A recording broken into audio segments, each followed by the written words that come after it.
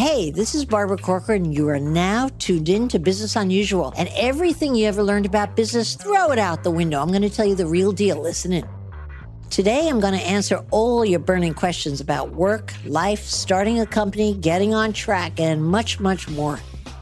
Be sure to call in to the Business Unusual hotline with your question at 888-BARBARA. That's 888-BARBARA. This podcast is sponsored by BetterHelp Online Therapy.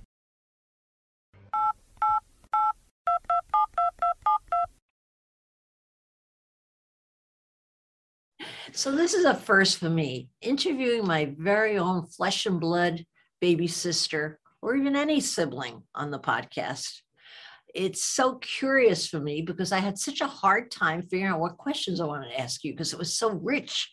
I felt like I should spend 2 hours asking you all these details that wouldn't fit the podcast. So I cleaned it all up. All right. Uh-oh. But it's mostly about growing up. I couldn't help myself. In each of them, I thought perspective makes such a difference in life. So I was the second oldest in our family. You were the second youngest. So I had one above me. You had one below you. And we had how many years between us, would you say, in age?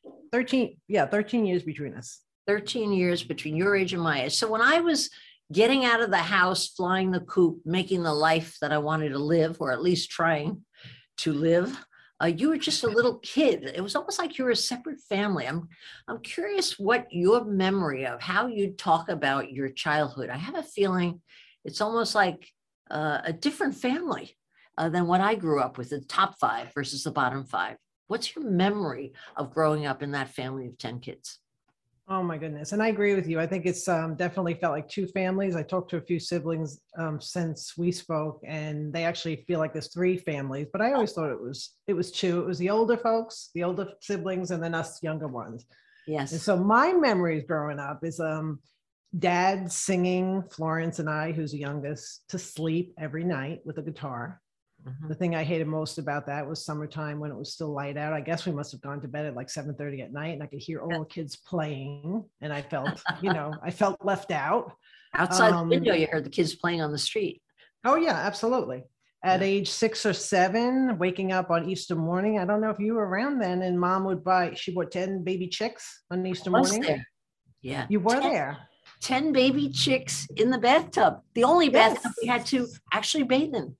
Yes. That was like a miracle. It was like a miracle. That's exactly what I said. It was just like a miraculous thing that I always remembered. And then Mom brought us back down River Road to the junkyard when they were grown. I don't remember her giving them away, but of course she did. And then going to visit them and them all coming out and her making a big deal about it. So that was kind of neat. Really? I didn't get to see the second part.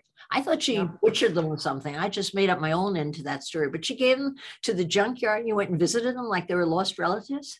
Yep, she made a big deal out of it. And I just remember standing there and all these chickens and roosters are all quack, quack, quack, quack. And, and she was like, there they are. Now, what they are, I don't know. I assume they were. I mean, I don't think Mom would make that up, but. Sure she would. The mother I was raised with would certainly make anything up just to make us happy. I don't know. And then I remember at age 10, this was pretty good. Mom throwing a surprise party for me and invited my whole class. It was between 25 and 30 kids from Holy Rosary, and they were all invited to my surprise party. And T made those cardboard, remember those cardboard crowns that they cut out? Were you around for that? It was like on a, and then I remember the crowns, but I wasn't at your party. And that was at the house, our little house. Oh yeah. Where did they fit 30 kids? Oh, they were just all over in the living room, and it was a big deal, and it was a surprise party. And I thought that was kind of nice. Wow. That's great memories. So those are, and then of course, Dairy Queen, always going to Dairy Queen and Mom having the brain freeze when she would take a sip of our Mr. Misty. Yeah. I remember Dad more about the Dairy Queen because he used to sit us on the front steps in the summer and ask us, would we rather have a hot fudge sundae, a chocolate blizzard, or vanilla maybe? Or strawberry dunk or something like that. And we'd all listen to the menu and we'd all shout, I would. And then he'd say, so would I. And that was the end. Well, maybe they couldn't afford it back then. Yeah, no, we couldn't afford it back then, but we probably had seven or 8 of the kids by then, but we rarely went. But when we did go, you just say instead that ending, let's go. We like couldn't believe our ears. We were going to like get the ice cream. Dad was so God. playful. And that's what I learned from dad more than anything else, how to be playful. And it's interesting because mom really produced a lot of the play situations like the chickens. And she gets no credit for it. I don't think of mom at all as playful. I think of her as a worker and a great role model and an inspirer. But I look to dad in my memory as the guy who taught us that fun came first. But I know you said over the years that you got a lot more from dad than I ever did. That's all. That was the end of dad. He always had 2 jobs. He wasn't around much when I was a kid. But what's your memory of dad, and why do you say he was more influential than mom? I cannot believe anybody be more influential than our mother, I should say. Well, maybe subconsciously mom was, and I think she was definitely influenced me as a mom. I thought she was a great mom, but dad was very business, coming home in his suit. And I just remember him sitting and telling stories about the whole, how horrible, he would tell stories, I felt like every night, about the workday. Yeah, about the workday. And they were horrible stories. And dad was always right. I remember him always being right. And I was like, yeah, that's right, dad. You're right. Whatever story he told, he was always right. And so I think, and dad always, I don't know, I must have gone to him for advice, because I just remember him, even when I started working, coming to him for advice, and he'd always tell me what to do. And I listened to him faithfully, and I go do whatever he said. Still assuming that he was always right. I assumed he was always right. I thought he was, I guess I must have adored him. I don't know. Oh, I think we all adored him. He was our boyfriend of sorts, wasn't he? Because he was charming and he paid attention to us. And also he was smart enough to sell us. I distinctly remember him having me on his lap, as does our sister Ellen, as does my sister Denise, older than me, and telling us that we were his favorite one by one. And I fell for it. We all did. Remember, we were at a sister's reunion and we all realized we were comparing notes for the first time and realized that dad told us each that we were his favorite. And we got outed him kind of. It's well, great. I'm gonna claim his favorite, because I was his favorite, going out of the world. I just want to. You know what? You're absolutely right. He actually told me you were his favorite, but I was mom's, and I'll take mom any day of the week against dad. That's true. Okay, so we each had our own. Janine, I remember one thing that I was present for. And I should have already been out of the house, but I remember the conversation when you came home. You'd gone to secretarial school after college, became a secretary for a bus company in New York, I think, Greyhound bus? Yep, Greyhound. Yeah. Greyhound leasing. Mm-hmm. And then you came home one day and announced you had gotten a raise. And you told dad very proudly you had gotten a raise. And why don't you share what advice he gave you? Because it really made a heck of a difference in my perception of my own father. Interesting. So I remember that. I remember it like it was yesterday. Yeah. I was I was a great worker, great employee, I should say. And I worked for the vice president of this Greyhound leasing. And I got my raise, whatever I can't even remember what percentage it was, but it wasn't a lot. But I think and I was very proud. There were about 6 girls in our office, and we all got called in one by one. We all got the same raise. I went home to tell dad how excited I was. I got the raise, and dad said, "That's not a raise. That's barely the cost of living.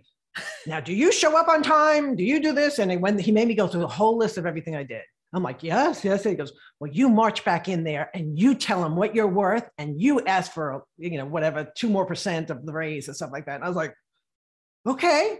I went the next day. And I went to the vice. Yeah, I went to the president. Go ahead. Before you tell the end, I want to remind you, there was one other question dad asked, which impressed me the most. He said, are you a better worker than the other girls? Yes. And you said, yes. Yes. And he had me, and he had me believe. And not only, I didn't go to my boss, who was a VP. I had to go to the president, who I wasn't working under, of course, he was the president. And I went in there and I marched right in, and he was a stern man. And I went in and with confidence, and I was young. What was I, 19, 20, something? I don't know. I was very young. And I went in and asked for it, and I left, and he gave it to me. And he said, "And don't tell the other girls in the office." A good man, smart man. It's amazing because I never saw that real side of dad until I saw him in that instance with you. And that changed my impression of him. Yeah. I think dad, his whole life, my memory, maybe not yours, because I know we've talked about this before as a family unit. My memory of dad was he was always right and he always hated his boss. Yes. And he always quit or got fired because of arrogance or insubordination. And for that, I thank dad, because I don't think I ever had a boss in the 22 some odd jobs I had before I started my business where I really liked my boss. I think I went in there with a chip on my shoulder that this guy was not going to be any good. And they usually weren't. They fulfilled my expectation. I'm sure most of them were just fine. But I think without that as an example, I don't think I would have started my own business. I think I thought the worst thing in the world would be to work for somebody. Even though I had to work for so many people, but I mean, for a livelihood and your real job when you're grown up. And so I think he spun me toward entrepreneurship, and half the kids at least have businesses of their own. You think dad was a big influence on that? It's interesting. Definitely for me. I mean, definitely that stuck, true to me. And I just think even having the confidence, that mom and dad each gave us. But as far as the other siblings, I thought I couldn't answer that. I was thinking about the question. I couldn't answer. So I actually was talking to T this morning. Your older brother, my younger brother. Yeah. And I asked T that question because there are six of us that, are in our own business. Well, were, if you include John. And he said he thought it was, for him, it was just more independence and confidence. And he also thought that, being that, I mean, all of us, we have some brains, we're pretty smart, you know what I mean? I mean, he just thought that was his reasoning. He said he was a good employee, no matter where he was, as was I. Yeah. Right. I mean, I was always a top employee, no matter where I worked or what I did. I always outshone everyone, you know what I mean? But yeah, I don't know. I really don't know the rest of them. I did try to reach Ed, but it was too early in California. So don't wake that guy up. He's a bear when you wake him up. I think another piece of pushing a lot of us toward entrepreneurship was simply the confidence we each had, seeing mom, who was definitely a leader, natural born leader, and seeing our father, definitely a natural born leader. And I think when you see yourself as a leader, I always felt like a leader, as quiet as I was. I thought I was a leader. I could pretty much do anything I wanted, I thought. Yeah. I didn't lack confidence. So when we went out into the world, it wouldn't be intimidating to think you should be a boss or capable so early, But I think, but I really, really think that's a big piece of it too, the confidence. Oh, absolutely. Let's take a short break to talk about a company I love.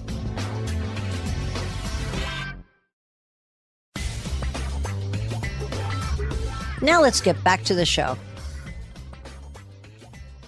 Is there anything that you learned from mom or dad? It sounds like a silly kind of a question, but I have to ask it. Specifically, that you went out of your way with your own children. Each of your kids are confident, well-rounded, just great kids. But is there anything specifically that you were setting out to do as a mom to make it part of your family specifically? I mean, obviously you're a great mom, but was there anything you very much front and center? Oh yeah, I'm definitely, I can remember with mom setting traditions. You know what I mean? I mean, for me, it was a big, especially holidays. Our family was so big. Do you remember we started? It was Christmas Eve. We used to exchange gifts. And then as people got married, mom created the tradition like the Sunday before Christmas so that everyone could be with their in-laws and she wouldn't interfere with that because she wanted everyone together. Yes. And it was it was chaos, but it was so much fun having everyone there, sit around the circle, exchange gifts. And I do the same thing. And I actually do what mom does. I pulled my Christmas a week or two before Christmas, just so I can have everyone and extended family. Yeah. And we do all gifts and everything. And then on Christmas Day, they're on their own. And Christmas Day for us is going to the beach. It's not even Christmas, but just those traditions. And then the thing that I don't, and you're probably not like this because it's about mom, but is mom would get so stressed whenever we had parties that she would end up like blowing a casket. Do you remember before that? every party, before Every party, every church, any right? kind of pressure deadline, she would almost have a nervous breakdown the hour Yes. before the event. Yeah. Which I all caught of us, myself do you do that? um, I did as a younger woman, but I don't in the last 20 years. But yes, I never paralleled it with mom doing it. But yes, certainly I did. I ruined a number of events having a shit fit with all the people helping me set up because the pressure was too great. It was like show business. And people weren't ready or they weren't perfect yet. Mom had that in her, right? Yeah, so I started doing that at a young, married, early age. Whenever I had a party, I noticed I was doing that. And so within, a few years, I finally talked myself into, like, okay, you recognize this, stop it. There's no reason for it. And then the other thing I remember is her never asking, now maybe you were older, maybe I was too young, never like giving us chores to do to help her with this. She was always doing it on her own. Yes. I don't think dad was helping. We weren't helping. I wasn't helping. I mean, and then I changed that for my children too. I gave them a list. Okay, we're having a party. Here's your list of things to do. Here's your list of things to do here, to try to ease that stress of being ready on time. Well, I asked her about that because we were never asked to help, except we had to do our chores on Saturday morning, sweep our room, make our beds. It's not a big, and we shared dish duty at night. But no, she never asked for help. And I asked her why that was. It seemed absurd with 10 kids, with so much to do. And she answered me that because she was raised, I think she had 6 siblings, didn't she? She was the only girl. She was the only girl. And she said, because she was raised and asked to do everything, to pitch in and do so much work, she said it wasn't our fault that we were one of 10 kids. She wanted to treat us as though we were only kids and make it easy for us at her great expense. Yeah, so that's she took over from her childhood, I guess. I think she's out of her mind. I would ask. I do too. If I had one kid, I could work the kid to death, I know. It wasn't just that she forgot to ask, it was her intention not to burden us with the choices she and dad made to have a big family. I didn't know that. Weird. I didn't know that. Yeah, kind of crazy. Okay. Interesting. What about, what did you learn from dad that you took forward as a parent to your children? Anything that you didn't start singing your children to bed every night, which by the way, dad did that for all of us from the very beginning. Every night he was our Christmas singer. Yeah. And then crushed. I thought we were special. We were the young ones. No, you weren't. We all got the same songs. We all know the same songs. But when we had the boys' room, the girls' room, so when Uncle Alan gave us a recording machine, every other night we would just get dad's recordings instead of the real deal. So you could be in 2 places at once. Yes, that was pretty efficient. But what did you take from dad? Anything that you made a point of making part of how you raised your children? Well, definitely, I think singing. Believe it or not, she and my kids try to hide the cards at Christmas. We have the 12 days of Christmas that we sing, and she laminated Christmas cards. So we would all sing. Dad was, dad loved his music, loved to sing. He was, loved to play guitar. So I think I don't consider myself musical, even though my children have definitely, picked up different instruments and whatnot. But I just think the singing, the joy of singing and music, I definitely is a dad thing. And believe it or not, Bill, my husband, has a lot of dad traits. He plays the guitar. Oh my gosh. Yeah, he doesn't sing, but yeah. A lot of people don't. But anyway, I just think the music side of dad. Wow. Well, I think I couldn't imagine growing up in a household without music. It's like part of the air, part of breathing. There's always music in our house, Always music. Always a lot of fights and shouting and angst and all the rest of the stuff that comes with living, but still there was music in the house, or at least toward the end of the day, Yeah. When you decided to go into real estate business, you also had a very different path than I. Although you were the youngest, you started your business much older in life. I started my business when I was 23, when I didn't know any better and had nowhere to go but up. And in a real way, I think that's easier because you don't know what to be afraid of. But when you started your business, what age were you, Janine, when you started? I was 43. 43. So you had 43 when I became a real estate agent, but I was almost just about turning 50 when I opened my own business. Oh, I didn't realize you worked for someone that long. Yep. Oh boy. So now I want to ask you, what took you so long? And I don't know. I just think, and I hear what you're saying as far as being older and harder to start a business, and I did it out of just necessity, not necessity, I guess, just fear of going through a divorce. And then I still had, I don't know if you realize, because at 43, Lauren was only 9. I think she was 16 when I started my own business, but it was just her and I was like, oh my gosh, I've been working all these odd jobs, being a mom all these years. And now here I am, I'm all, it's just me, so that was a catalyst that made me leave and go on my own. And for me, just like you just said, I can only go up. I can't go back.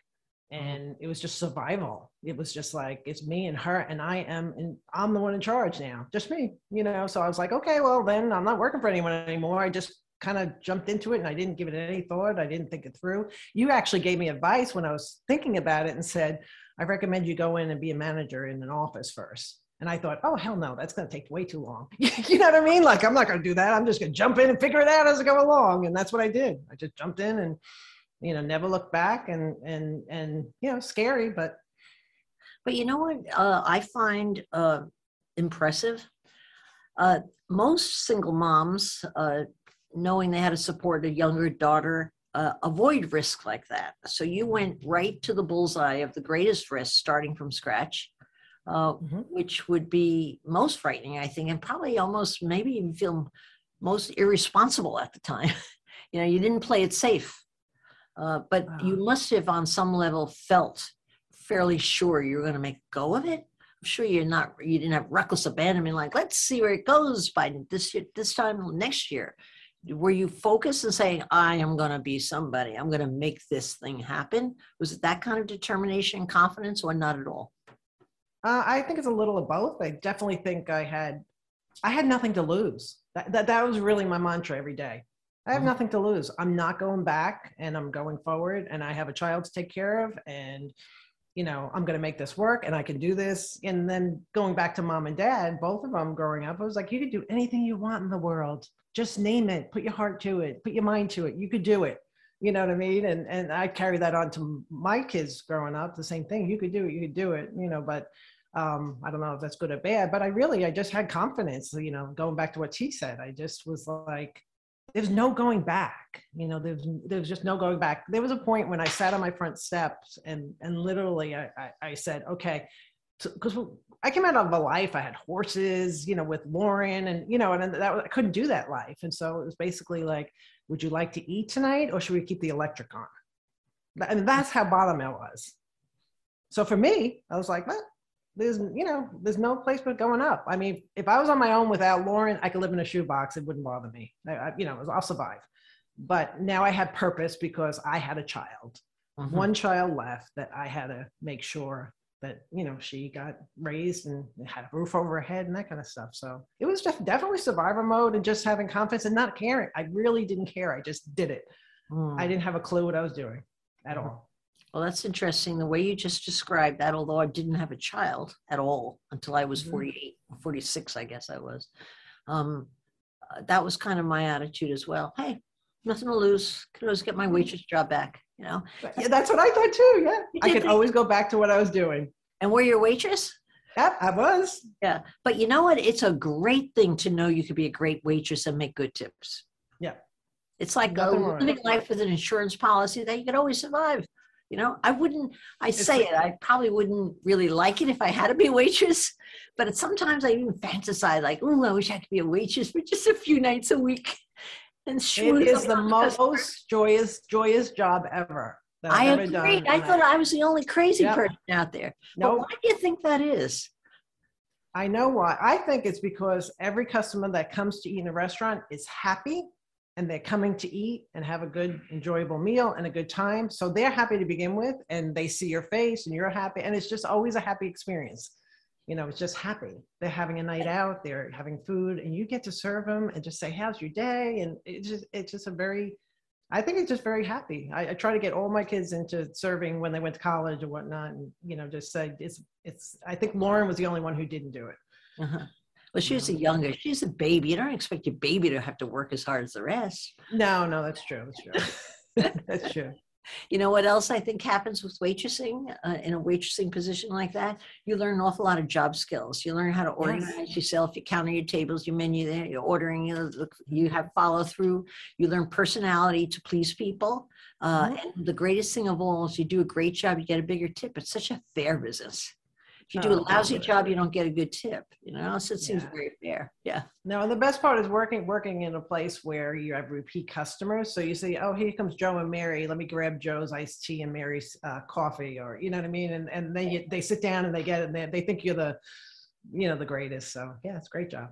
I plan to talk to you most about real estate, and now I find I'm using most of the time up already. Oh, no. Personal. But here's the real estate question I have. When you named, mostly because I'm curious, I never asked you, when you named your business the Corcoran Connection, your marriage name at the time was Madden. Why not name it the Madden Connection? I like to think that I had something to do with that. You absolutely did. Yes, thank God. I didn't want to be. So actually, when I was divorcing 2009. A divorce ended 2011 in February. I opened my business in November 2011. So I had already changed my name. Oh, I didn't realize. Yeah, so I had changed my name and just said, I'll go with Corcoran. Hey, it can't hurt. My sister's in the business. That's really what I thought. I was like, I'm using my own name, and I already have someone in the business, so it can only help. It can't hurt. That's for sure. Did it help, or did you? In which regard? It gave you more credibility in getting listings, or gave you a conversation point, or what? How did it? I think a conversation point. Generally, my question usually to people is, do you watch? Well, now I can say, do you watch television? Back then, I think you were on, every news channel that there was as a real estate advisor, basically, right? Mm-hmm. Way back then, and just ask the question. Do you watch any television? Are you familiar with Barbara Corcoran? They're like, oh yeah, I love her. If they were like, no, I really don't watch anything, then if I didn't say a word. Yeah. So.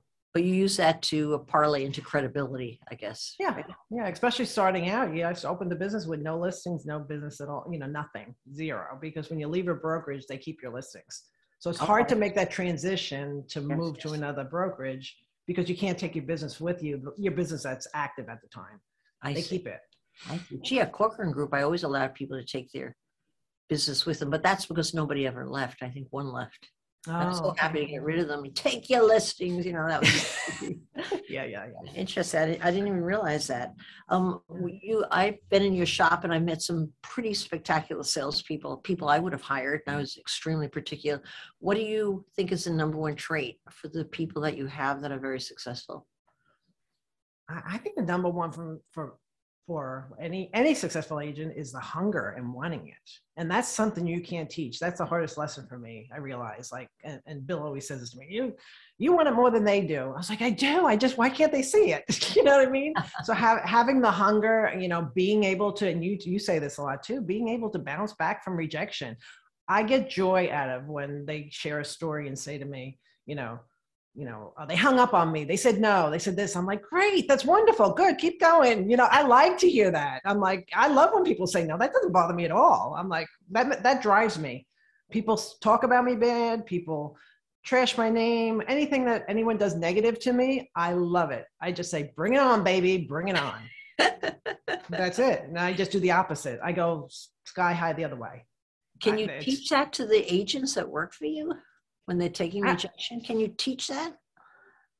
I mean, I think rejection, not all people, but over time, if they hear it enough, I always used to, even before I was in my own business, I had anytime someone would say something negative, I'd have above my head that said NEXT, next, that I just had that vision, next, I don't care, next. And I literally, my brain, I wouldn't hang on to the negativity at all. I'd let it go. I was like, I don't really care. There's a million more people out there that like me. Not everyone has to like you. Mm-hmm. I'm going to, cater to people that like my personality. Other people don't. And it goes back to mom. And I don't know if she told you this, but I really believe this. When you're attacked or people say bad things about you, it's really jealousy. And she always says to me, it all comes down to jealousy. Everything's about jealousy. People don't like you because you're pretty. People don't this because of this. They're all just jealous. They're jealous. It's interesting. I would say, and I never heard that from mom, and hearing you express it, I would agree with it to a degree. I mean, certainly with my competitors, the more powerful I became, the more they hated me. And I clearly saw that as sheer jealousy, whatever form it took. But how about with the people who work for you? If they decide they don't like you as a boss, they're not happy with the job or whatever. I don't ever think of that as jealousy. I just think of that as a miserable person that nobody can make happy. I agree with you on that. Yeah, I agree with you on that. And I think the first couple of times that I had agents, especially agents that I worked from the beginning and kind of carried them along and this and that, and I was like the mom, and I had so much invested into them. And then for one day to have them come in and just say, I'm leaving, like no conversation. I said that like threw a knife through the first, but you have to get through the first one, like firing someone, when you had fired your assistant for the first time, the next few times it wasn't that bad, yes. So it's all experience. So, but the first one, now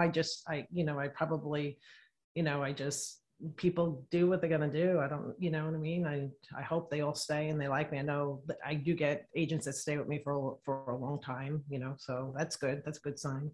Oh, that's the backbone of your whole business. Those long-term runners, they build the business for you. One last question. What's your dream for your business? You've grown it from nothing to how many agents do you have now? 18. Yeah. So it's still small. What? It's still. I said still small, but I opened another. I have 2 offices. I opened one in Mount Dora up by Denise, so I have a couple agents up there. Yeah. I don't know. I always hope that I would be able to get to the point where someone could step in and just run it, and I could, kind of back out of it. And, I looked at Kristen's 2 girls. Rachel definitely no, even though she works part-time for me. Olivia, you're looking at all your grandchildren? Oh, heck yeah. They're young. Today's real estate is they're so young, and Olivia's on the camera. She's on, TikTok and all that. And she'll come in and she did interview questions with me on real estate. And I'm like, oh, maybe Olivia. And then she wants to know part of it. So I don't know. They're definitely, working on an exit plan. It's just what that exit plan looks like in the future, whether I just keep in it or sell it or, but my I'm good. suggestion would be sell it. It's easier than getting relatives inside. Okay. I'll take your advice. I'm more assured because there's a closing on the front side. Yeah.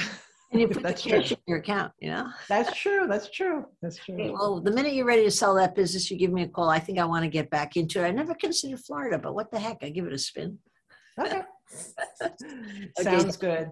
Great hanging out with you in an official sense. I hope we didn't bore our listeners with all of our walking down memory lane, but I'm so proud of you, my God, mostly because of you didn't have to do it. It's amazing. Yeah, respect. I'm proud of you. I watch you all the time. You're my number one. I'm your number one fan, though you may not know it. Okay, kiddo. Thank you. All right. Bye. Love you. Bye-bye. Bye-bye. And that's all we have time for today. If you have a question, leave me a voicemail on the Business Unusual hotline, 888-BARBARA. That's 888-BARBARA. You can also tweet it to me at Barbara Corcoran, and I may just answer it on a future episode. You've been listening to Business Unusual with me, Barbara Corcoran. Come back next week to hear more steps and missteps I took on the path to success.